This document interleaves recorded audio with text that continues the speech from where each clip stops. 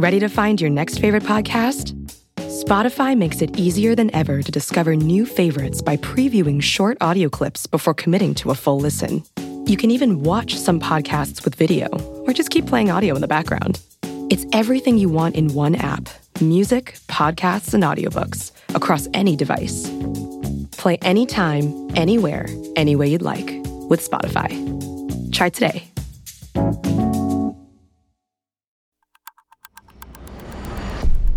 Today is Friday, February 21st, 2020. On this day in 1942, German-born Bernard Julius Otto Kuehn was convicted of spying for the Japanese. His espionage led to the devastating World War II attack on Pearl Harbor.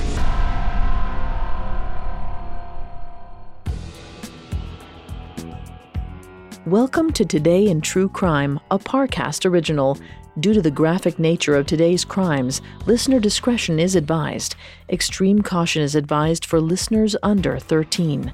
Today we're covering the World War II espionage of Bernard Kuehn, who worked closely with his stepdaughter to collect intelligence on American fleet movements in Pearl Harbor. Let's go back to February 21st, 1942.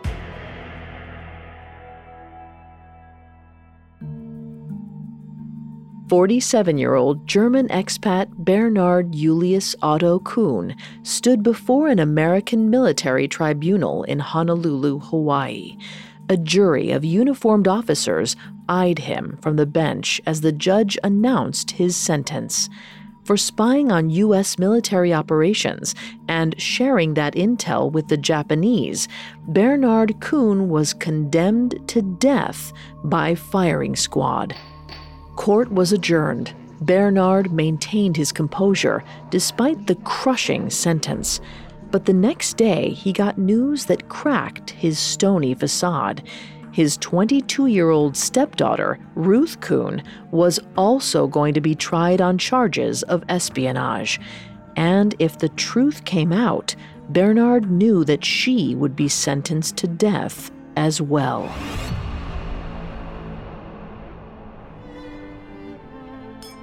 The journey to this moment began back in 1935, when Bernard Kuehn was a man on the rise in Germany. A respected veteran from World War I, Bernard was also a medical doctor who hobnobbed with many high-ranking Nazis. The doctor's own attributes, however, often paled next to those of his 15-year-old stepdaughter, Ruth. She was bright, beautiful, and adventurous, traits that endeared her to many of Bernard's acquaintances. To his dismay, they even attracted the notice of Minister of Propaganda, Joseph Goebbels. Bernard knew that Goebbels was a married man, not to mention more than 20 years older than his stepdaughter, yet he felt he could do nothing to deny such a powerful figure. Ruth, meanwhile, thought she'd bagged a major catch, and being a 15-year-old, couldn't help but tell everyone about her love affair with the powerful Nazi. This was a mistake. It made her, and by extension the whole Kuehn family, a matter of national concern. Goebbels' young lover was embarrassing and potentially a liability. In mid-1935, Bernard was informed that the fatherland needed his service in Honolulu, Hawaii. It was 4 years before World War II, but the Germans were already looking to form an alliance with Japan. The Japanese, in turn, were seeking ways to expand their empire, and they needed light-skinned English speakers in Hawaii to get them information. Although Bernard did speak English, he probably knew that wasn't why he'd been given the job. He and his family were being shipped off to keep Ruth away from Joseph Goebbels. Turning down the job was not an option. He arrived on the islands in the summer of 1935 with his wife, 6-year-old son, and Ruth. Bernard claimed to be a linguist studying Japanese and Hawaiian culture. Ruth found a place for herself as Bernard's helper, a bright young woman interested in regional history. Together, father and stepdaughter traveled all over Hawaii, getting the lay of the land for Germany's Japanese friends. The thrill of spying was incredible, especially for adventurous young Ruth. She became addicted to the game, and she hungered for more. She started attending dances at naval clubs all over the island and made friends with a number of officers who she coquettishly questioned about their bases, their schedules, and their orders. Everything she learned, she passed on to Bernard. In turn, he relayed the intel to the Japanese consulate and collected their pay. The intel Ruth and Bernard collected so impressed their allies that around 1941, they were summoned to meet Japan's vice consul, Otojiro Okuda. Okuda told the father-stepdaughter team that his country needed detailed information on the movements of the American fleet in and around Pearl Harbor. Ruth was confident they could deliver the goods.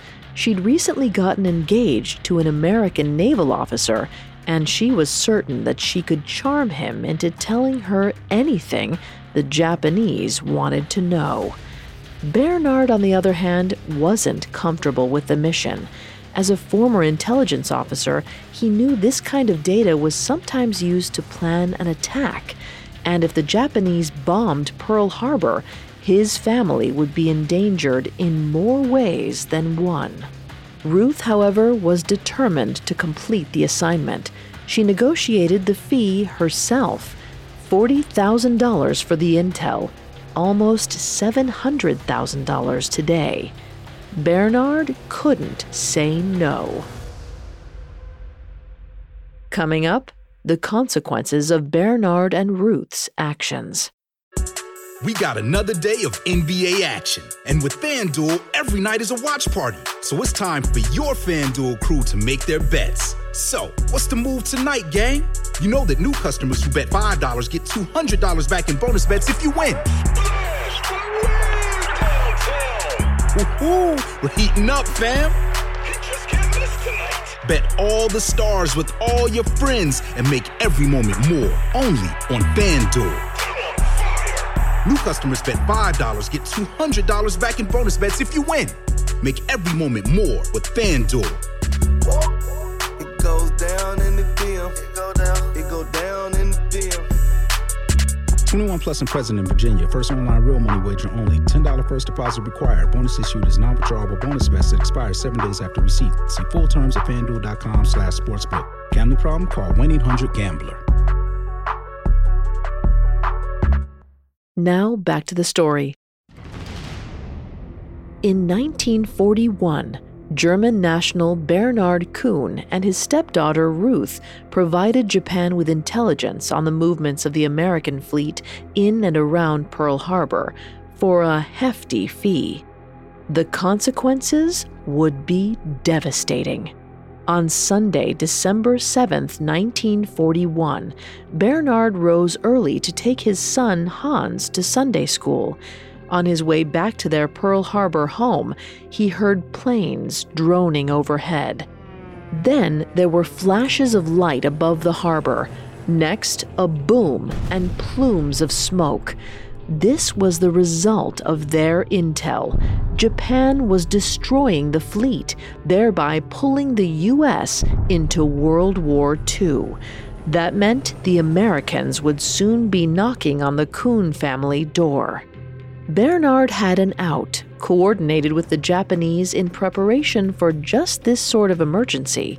He and his family would flee to Tokyo, where new lives awaited them. But it would only work if they could get off the island immediately, amidst the chaos of the bombing, which, it turned out, they couldn't. Less than a day later, American officials barged into the Kuehn's home. Vice Consul Okuda had attempted to burn incriminating documents at the consulate, but they'd stopped him just in time. Among the paperwork they retrieved was a detailed report of Bernard and Ruth's intelligence. Bernard immediately claimed responsibility. He told officials that he did all the work himself and that his family knew nothing about it. Unconvinced, the Americans took Bernard, Ruth, and Friedel into custody.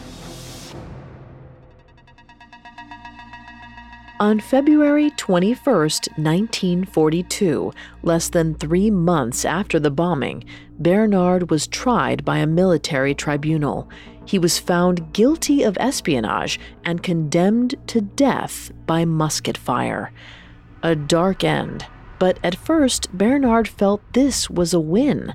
Surely if he was being sentenced to death, it meant they blamed him for the espionage, not Ruth. However, the next day, he found that his stepdaughter was to be tried as well.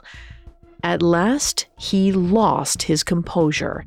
Bernard begged U.S. intelligence officers to set Ruth free, claiming she was nothing more than an innocent young woman. At first, his audience remained unmoved, but then Bernard offered to tell them everything he knew, at which point they became very interested indeed.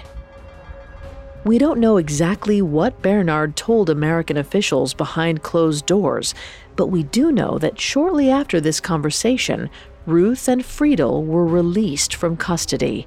They were sent to an internment camp to wait out the remainder of the war.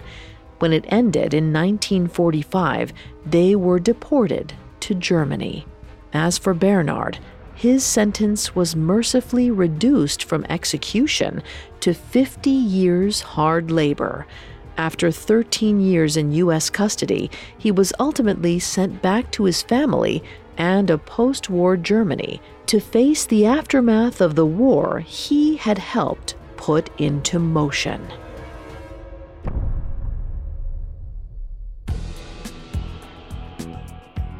Thanks for listening to Today in True Crime. I'm Vanessa Richardson. Today in True Crime is a Parcast original. You can find more episodes of Today in True Crime and all other Parcast originals for free on Spotify. Not only does Spotify already have all of your favorite music, but now Spotify is making it easy for you to enjoy all of your favorite Parcast originals, like Today in True Crime, for free from your phone, desktop, or smart speaker. To stream Today in True Crime on Spotify, just open the app and type Today in True Crime in the search bar. At Parcast, we're grateful for you, our listeners. You allow us to do what we love. Let us know how we're doing. Reach out on Facebook and Instagram at Parcast and Twitter at Parcast Network.